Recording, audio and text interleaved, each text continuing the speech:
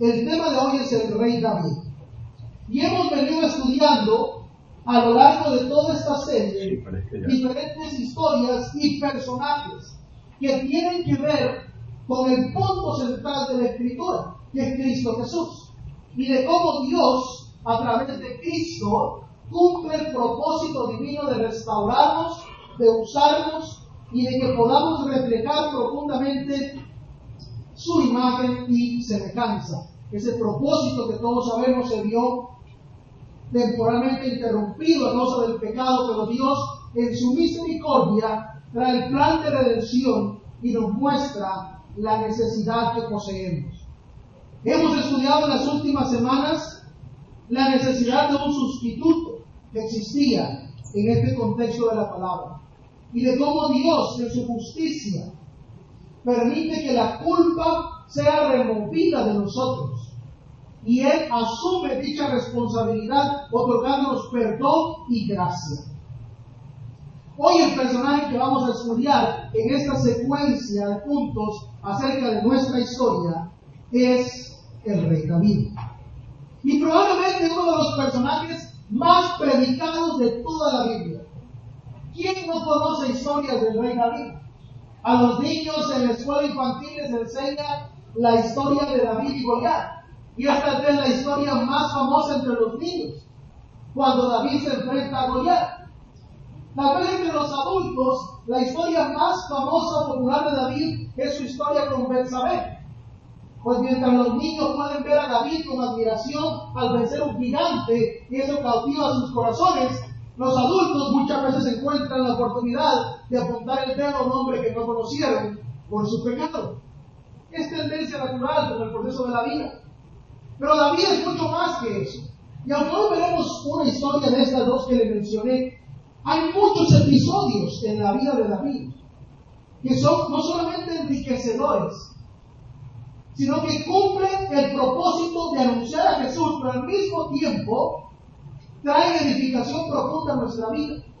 La vida de David es amplia y rica, la vida de David es profunda, pero al mismo tiempo brusca, al mismo tiempo difícil, al mismo tiempo cargada de eventos inesperados, al mismo tiempo cargada de circunstancias fuera de su control.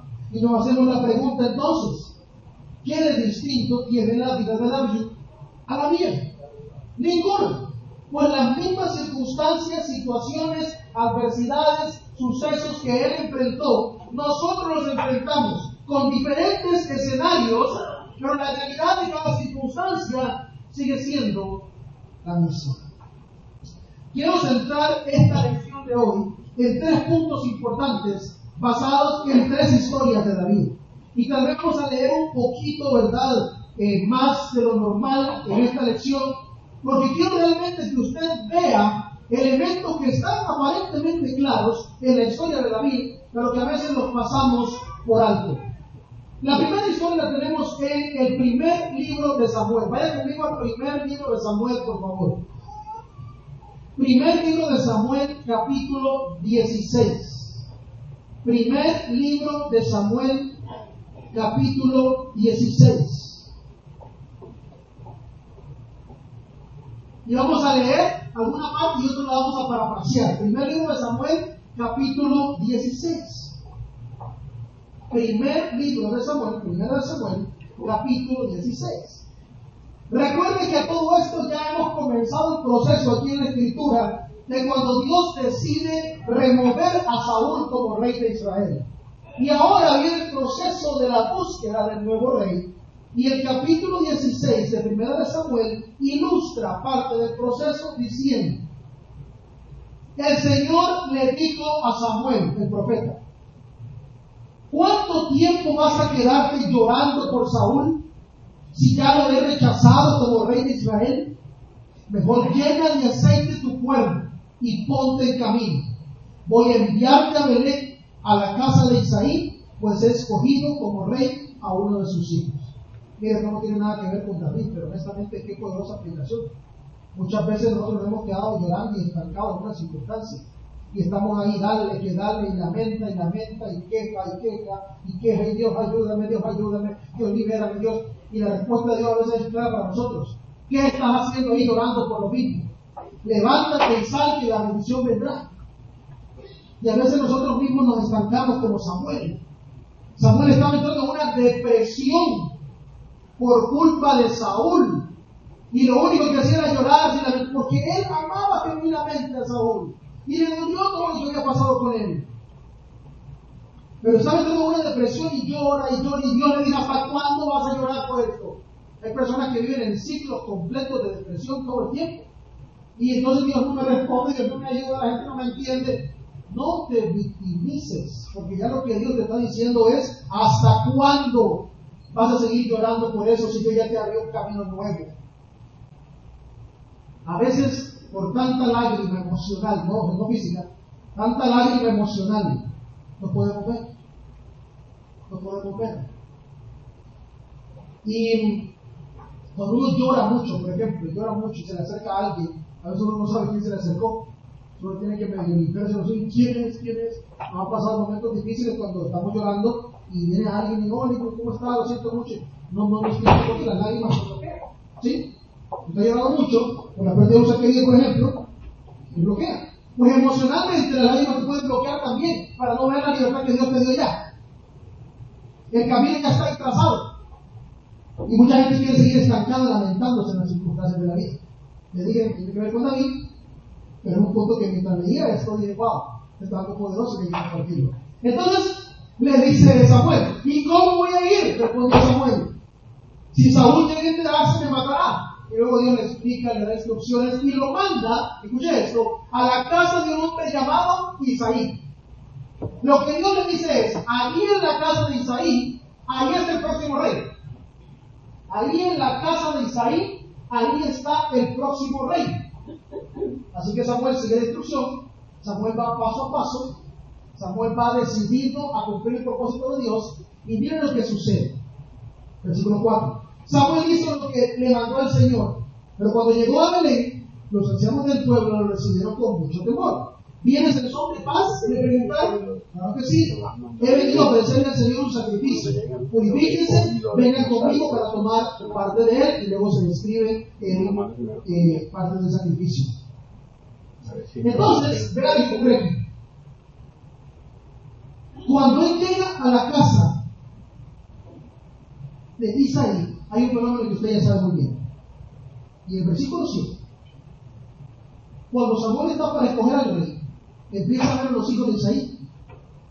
Y por apariencia, en su mente, Samuel comienza a decir, este es. A este voy a ir, y soy aquí sencillo, usted la conoce. Este es. Y Dios le da una lección. ¿Qué lección también para nosotros?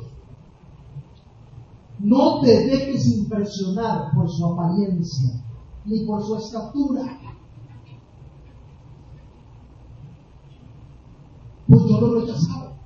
La gente se fija en las apariencias, pero yo me fijo en el corazón, dice Dios. No te dejes impresionar por la apariencia. No te dejes impresionar por lo que ves. Ay, mis hermanos te dan siervo, mire que tremendo siervo, Señor, ¿cómo sirve? No digo que esté mal servido, pero al final intentar ver el corazón para ver lo que Dios ve. Samuel no podía, parecía que seguía en ceguera. Y sigue la historia, ¿no? A este no lo ungas, este no es. Y al final de la historia, Samuel resignado, me imagino a Samuel pensando diciendo, compañero, ¿por qué voy a vivir entonces? Si todos los guapos aquí, ninguno es.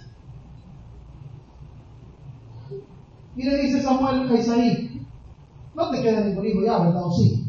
¿Te queda alguno ahí? Y el propio Isaí, por favor escúcheme eso. El propio Isaí, hablando de su propio hijo. Sí, queda uno. Ay, cuidando las ovejas, pastorcito David, pero no creo. Y Samuel se trae, su propio padre y sus hermanos quedan impresionados con el pedido de Samuel. Y cuando entra el muchacho David, porque fue un adulto, cuando entra el muchacho David, Dios pone en el corazón de Samuel y le dice, este es, a este unge. ¿Se imagina la cara del papá y de los hermanos al ver la unción de David? Y David en ese momento es ungido como rey. Pasó tiempo y muchas circunstancias hasta que la coronación llegó. David tuvo que enfrentarse a diferentes situaciones. Sin embargo, la primera situación a la que David se enfrentó aquí, y que es crucial cuando queremos ser usados por Dios, es crucial cuando queremos nosotros realmente visualizarnos como siervos útiles delante de Dios. Escuchen esto porque esto es poderoso. Escuchen. David tuvo que enfrentarse, antes de ser usado por Dios, poderosamente al rechazo de su familia. Y es que el primer enfrentamiento que todo siervo o sierva de Dios tendrá es el rechazo. Una persona que no sabe lidiar con el rechazo, una persona que no sabe enfrentarse con el rechazo, difícilmente tendrá éxito en la vida, porque el rechazo es parte de todos nosotros. Usted y yo, en algún momento de la vida, todos seremos rechazados. El punto no es ser rechazado, el punto es cómo reaccionas al rechazo. Y muchas personas no son usadas por Dios y se quedan estancadas porque escogen diferentes alternativas. ¿Y por qué el rechazo nos afecta tanto? Interesantemente, cuando Abraham Maslow diseñó la famosa pirámide de las necesidades, encontró que en el centro, entre las necesidades básicas y las necesidades de autosuperación, en el centro, lo que él denominó necesidades psicológicas, él la necesidad de pertenencia. Él en su psicología decía que el ser humano, para que pueda triunfar en la vida, tiene que sentir que pertenece a una familia, que pertenece a una casa, que pertenece a un grupo de amigos. Cuando siento que no pertenezco, lo que siento es que soy rechazado y eso me afecta. ¿Por qué? Porque al final Dios me diseñó para vivir en comunión. Antes que Abraham Maslow descubriera esto, Dios dijo, no es bueno que el hombre esté solo. Dios diseña la comunión.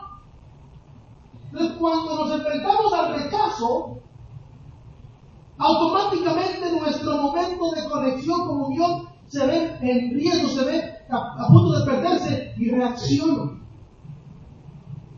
Y es interesante porque las diferentes reacciones al rechazo determinan también nuestro nivel de espiritualidad. Cuando yo me enfrento al rechazo de una forma tóxica, comienzo a reaccionar, escúcheme esto, exactamente como reaccionó Saúl en contra de David. Y es que Saúl también fue rechazado. Usted no lo sabía. Saúl viene de la tribu de Benjamín, la más pequeña de todas. Y en la tribu de Benjamín, una tribu que fue rechazada por muchos, una tribu que fue exiliada por algunos. De esa tribu, el propio Saúl dice, no solo vengo de la tribu más pequeña, sino de la familia más miserable entre ellas. Y eso lo exaltó porque dijo, me escogieron medio de todos. Por eso cuando Saúl fue rechazado y ya no le correspondía ocupar el puesto como rey de Israel, el nuevo que venía rechazado por su familia y ahora rechazado por el que va a reemplazar. Pero el que va a reemplazar a Saúl no sabe cómo manejar el rechazo. Y la primera herramienta tóxica que utiliza es el ataque. Porque cuando yo no sé manejar el rechazo, hermano, comienzo a atacar, comienzo a reaccionar, comienzo a querer realmente apartar a las personas de mí. David, sin embargo, y mira el contraste, no ataca a atacar a Saúl. David, sin embargo, no reacciona con él de la forma que él lo hizo. David muestra serenidad, madurez y conciencia. Muchas personas viven estancadas en la vida porque siguen lamentándose por un rechazo. Muchas personas viven estancadas en la vida porque no saben cómo manejar el rechazo. Quiero hacer énfasis alto en esto, hermanos. Porque lo voy a volver a repetir, todos nosotros en algún punto de la vida seremos rechazados por la familia. La familia nos hará a un lado en algún momento. En algún momento alguien te va a romper el corazón. Estás soltero. Alguien te va a romper el corazón. Alguien te va a rechazar. Alguien te va a rechazar. Y te va a doler. En algún momento en la propia iglesia del Señor te van a rechazar. Y no pienses que, no, pero no venía pasando a la iglesia porque creen que estamos. No. Es que no tiene que ver con eso. Tiene que ver con la naturaleza humana. Y tiene que ver también con el que decide seguir a Cristo. Porque Cristo dijo, el que quiera servirme se va a enfrentar al rechazo de la gente. Y el problema es que muchas veces, cuando el rechazo viene, yo no lo quiero, le tengo miedo, me convierto en una persona que quiere quedar bien con todo el mundo. Y quiere complacer a todo el mundo. ¿Por qué? Porque tengo miedo al rechazo. Tengo miedo al rechazo, entonces prefiero estar bien con todo y dar una apariencia. Y el Señor dice, no se trata de aparentar, se trata del corazón. Todo aquel que es llamado por Dios enfrentará de una u otra forma el rechazo. Y es tu decisión, porque de la forma en que manejes el rechazo, de esa forma Dios te usará. Y si no lo manejas bien, no te quejes porque Dios escogió usar a otro. Porque Saúl pudo ser usado por Dios en otras áreas. Pero como no supo manejar el rechazo y se llenó de rencor, resentimiento, ira, violencia y ataque, su final fue perecedero. Nuestra reacción a las adversidades emocionales determina nuestra madurez como cristianos. Les doy un ejemplo típico. Una persona que no mide sus palabras, sino que lo primero que se le viene a la mente, eso dice con la excusa de yo así soy, hay un problema espiritual detrás. Porque la palabra enseña que es la frase dócil la que apacigua el conflicto, no la frase que más le echa fuerte. Si yo me altero con facilidad, esas son cosas comunes.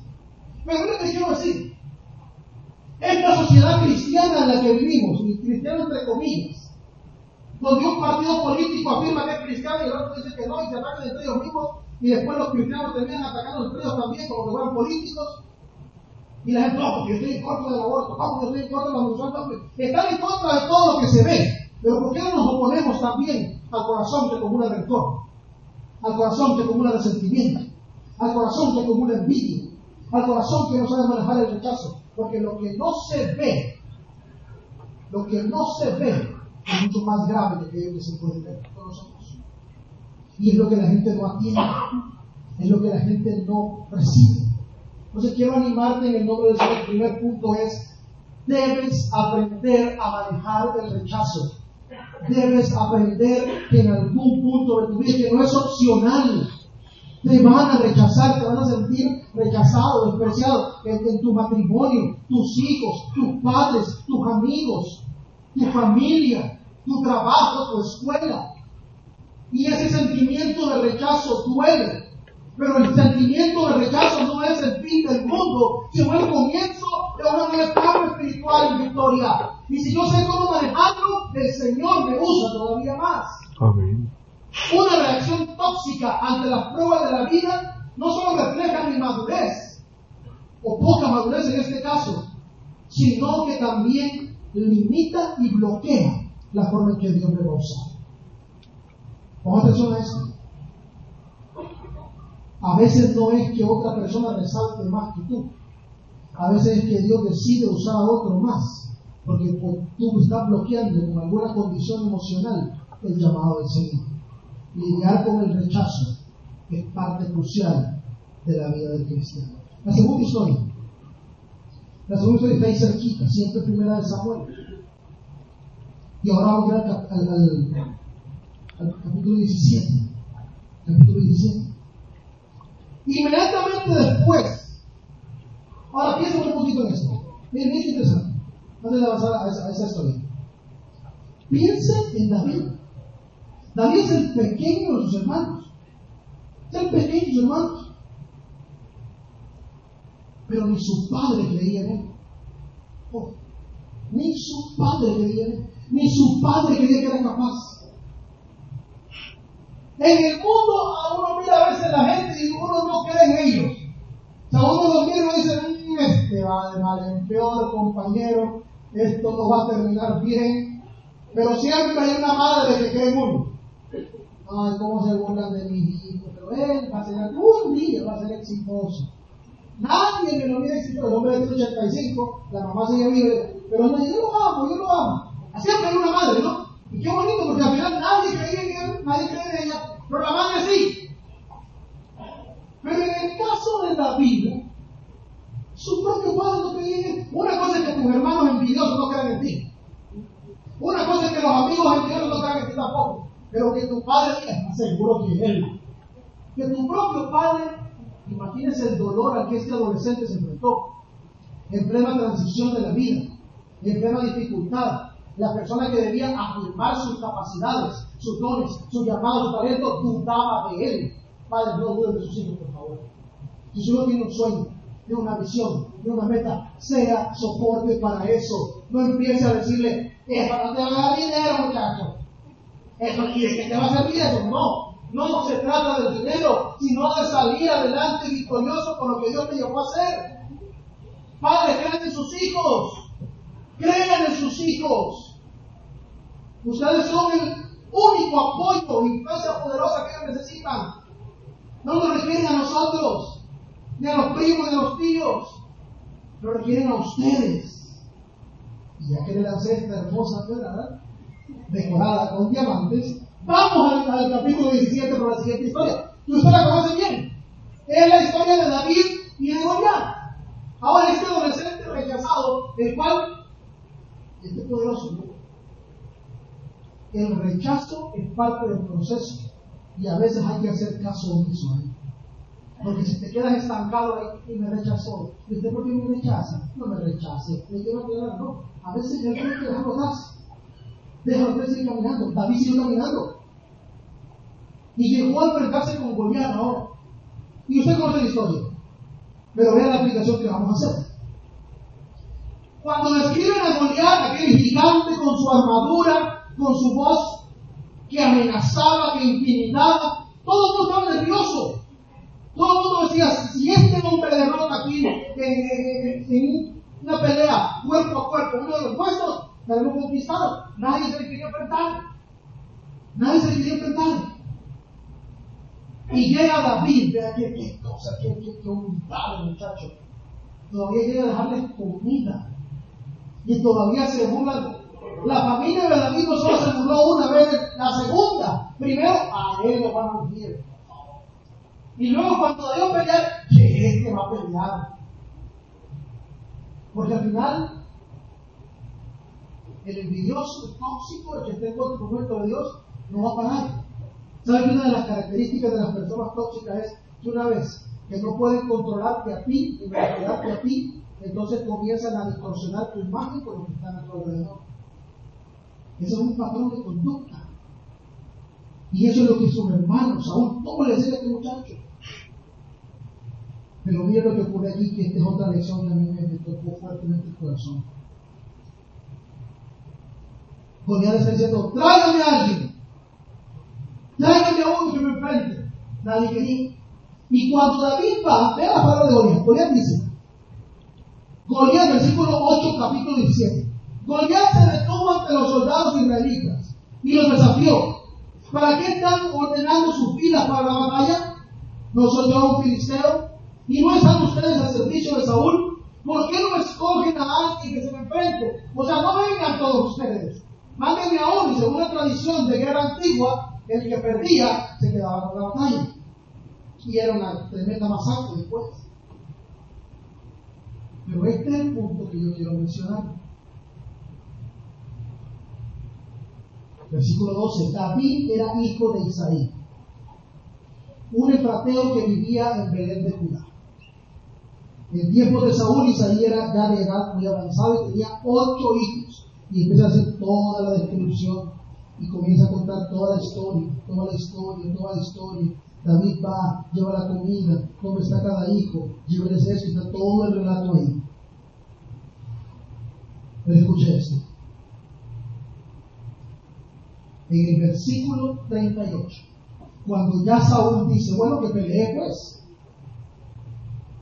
No está escogiendo a los hombres victoriosos. Es un adolescente. Bueno, que pelee. Y mire, Saúl dice, 38. Luego Saúl vistió a David con su uniforme de campaña. Le entregó también un casco de bronce y le puso una coraza. David se ciñó la espada sobre la armadura e intentó caminar, pero no pudo porque no estaba acostumbrado. ¿Y cómo va a hacer? Esta es una escena hasta cómica. Este es un adolescente pequeñito y le están poniendo la armadura de un adulto si tuviera que caminar. No es que no estaba acostumbrado, es que no podía. Era demasiado pesado para él. Era tan graciosa la escena como cuando el niño de 1 o 2 años escoge ponerse los zapatos de su papá y empieza a correr. La mamá del teléfono, ¡ay, qué lindo! Pero todos atacados de risa porque el niño así que grande. Ahora fíjense la armadura, el peso del casco, de la coraza, el escudo que traía añadido, más la espada. Y David ni caminar podía con eso. Y David dice, no puedo andar con todo esto, le dijo a Saúl. No estoy entrenado para ello. De modo que se quitó todo aquello. Se quitó la armadura y se quedó con su ropita de siempre. Dejó el escudo y la espada. Caminó hacia el gigante. Le dijo, tú me estás insultando, tú me quieres intimidar, vienes con tu ejército, con tus armas, pero yo vengo en el nombre de Jesús, de Jehová de los ejércitos. Y ahora mismo se acabó todo esto. Le agarra la piedra, le da vuelta a la piedra, la lanza, frente, cayó, se acabó. ¿Quién pensaría que con una onda y una piedra sería suficiente? Ante los ojos de Saúl, la armadura era necesaria. Ante los ojos de Dios, lo que David tenía era necesario. ¿Qué lección encontré aquí que es fuerte? No todas las personas enfrentan las crisis de la misma forma. No todas las personas enfrentan las crisis de la misma forma. Y yo debo aprender muchas cosas de esto. La primera, no debo juzgar al que enfrenta una crisis de forma distinta a como yo la enfrento. Porque al final a cada ser humano Dios lo ha empoderado con lo que necesita para enfrentar una crisis. Y yo no puedo venir y decir, esta persona no va a resistir, tengo que hacer esto. No puedo juzgar la forma en que otros enfrentan crisis. Cada uno la enfrenta con lo que ha recibido.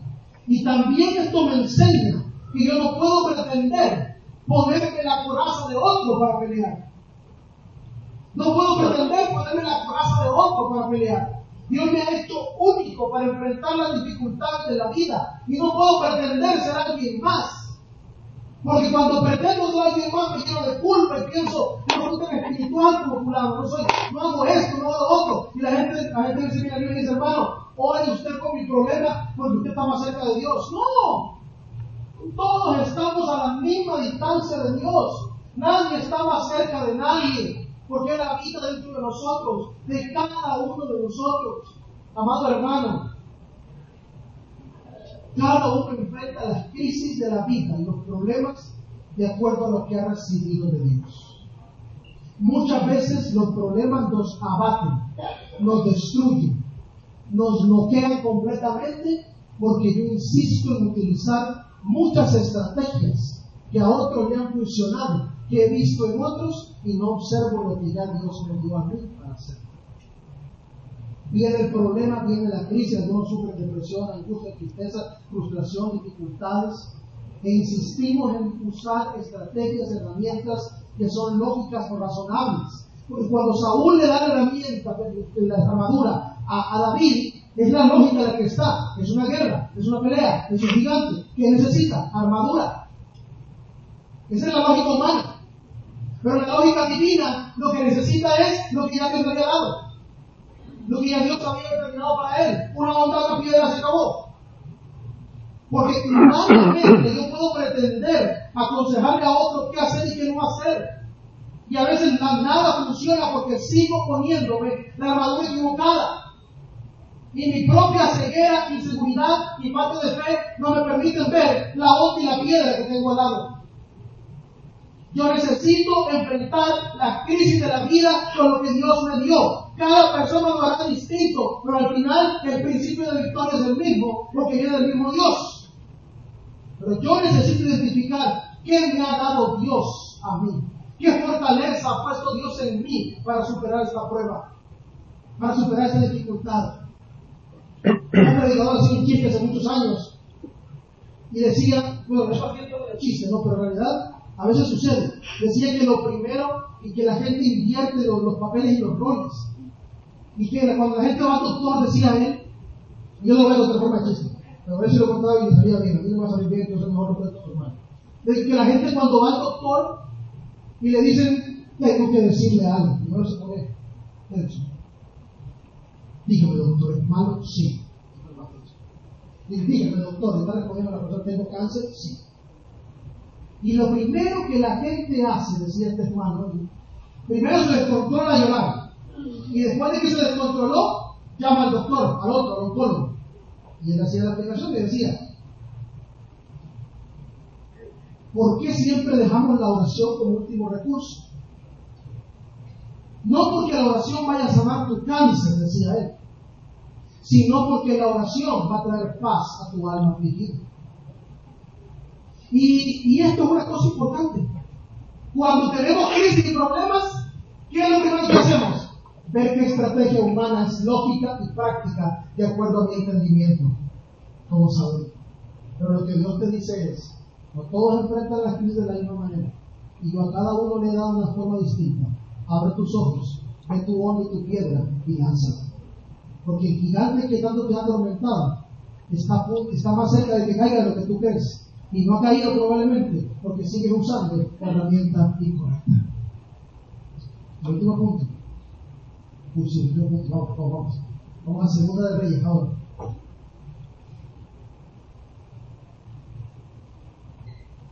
Mi Segunda de Reyes.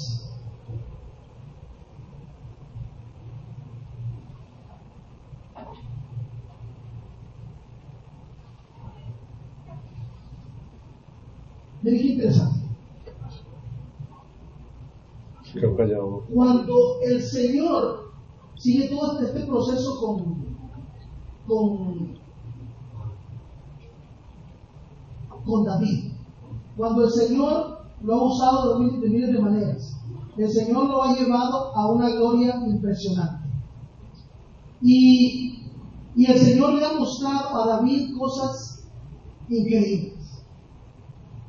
El Señor lo ha llevado a experimentar fracasos. El Señor lo ha llevado a experimentar dolor.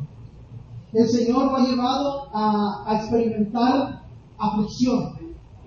Y el Señor, al final de todo, ve a este hombre al que escogió desde temprana edad, al que condujo por pruebas y dificultades, al que restauró, y todo el paso de la vida lo ha observado. Pero llega un punto en la historia en que la cosa cambia. Perdón, no es Segunda de Reyes, es Segunda de Samuel. Estaba confundido. Aquí está. Y el Señor lo ve a la distancia. Y esta escena que aparece aquí en Segunda de Samuel es clave para entender el propósito divino. No solamente lo que Dios va a hacer en Jesús, sino en mi vida. Esas son palabras de David. Mira lo que dice David. Una vez que el rey David se hubo establecido en su palacio, el Señor le dio descanso de todos los enemigos que lo rodeaban.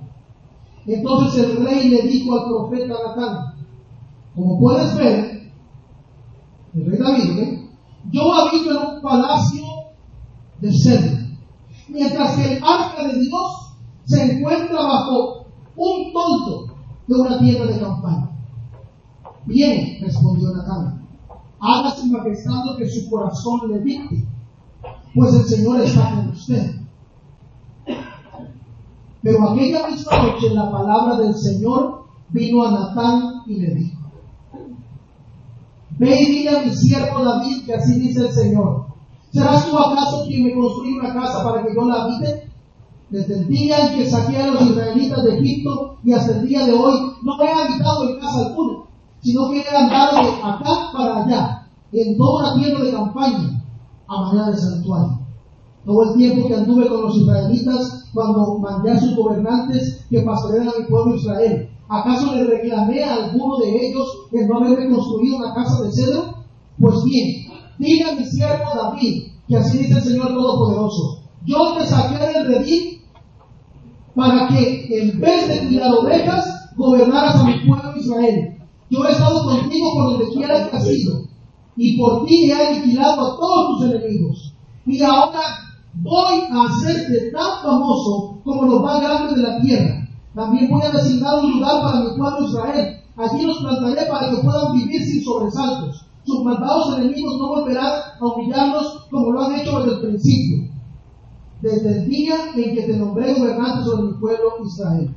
Y a ti te daré descanso de todos tus enemigos. Pero ahora el Señor te hace saber que será Él quien te construya una casa. ¿Ah? Permítame entender esto.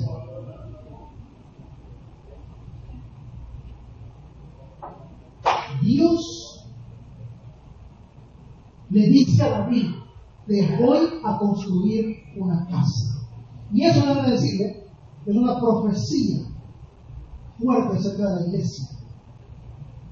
Porque la iglesia es la casa de Dios donde Él habita. No habita en templos hechos por hombres, habita en el corazón de cada uno de sus hijos. ¿Me escuché? David dice en su raciocinio: no es justo que yo viva en un palacio y que donde va la presencia de Dios, el arca del pacto, ande de un lado para otro, ande de aquí para acá, del tinto al tambo, como diríamos. No es justo, no es correcto. Vamos a construir una casa para que la presencia de Dios esté ahí. Y miren que quiero explicar una cosa. Dios no le dio esa orden a David, eso nació en su corazón. Segunda cosa, Dios no se la prohibió. Dios no le dijo: pecador, no me la casa, no, porque después el templo lo construyó Salomón. Pero a David Dios le dijo: no me hagas una casa, soy yo quien te va a construir una casa. Y esta es una lección fuerte para nosotros, porque muchas veces nosotros estamos concentrados en lo que creemos que Dios necesita, en lo que creemos que la iglesia necesita, y queremos hasta decirle a Dios cómo hacer las cosas. Creemos que tenemos el plan perfecto para agradar a Dios, y creemos que solo porque me gusta a mí le va a gustar a Dios, y creemos que solo porque me desagrada a mí le va a desagradar a Dios. Estamos tan enfocados en hacer cosas para Dios que nos olvidamos de lo que Dios quiere hacer en mí. Estamos tan concentrados en estar activos ministerialmente, en servir, en hacer esto, en hacer lo otro, en hacer aquí, en hacer allá. Hagamos actividades, hagamos esto, hagamos lo otro. Y se nos olvida que Dios dice: cálmense, yo quiero construir algo en ustedes. Y a veces no lo puedes construir porque tú no paras. Porque tú no paras. Porque tú sigues ejecutando tu propio plan. Porque tú sigues construyendo esa propia casa. Y Dios dice: más que tú hagas algo por mí, yo soy quien quiere hacer algo por ti. Quiero decirte que esto puede ser contradictorio. Servir al Señor y estar en un ministerio y hacer cosas activas no es sinónimo ni de amar al Señor ni de tener relación profunda con Él. Porque tú puedes hacer las cosas por hacerlas sin amor, las puedes hacer por compromiso. Y el que haga mucho tampoco te dice que está cerca de Dios conectado. Cada siervo, cada cristiano debe pararse y decirle al Señor: Señor, construye en mí lo que desees construir. Ese es el primer paso. ¿Y sabe qué? Muchas veces antes de que Dios levante su casa dentro de usted, tiene que derrumbar la que está construida. Tiene que derrumbar lo que está dentro de su corazón. Y no le va a gustar y le va a doler, pero es necesario para que la verdadera edificación se levante en su corazón. Dios tiene que derrumbar paredes de orgullo. Dios tiene que derrumbar paredes de resentimiento.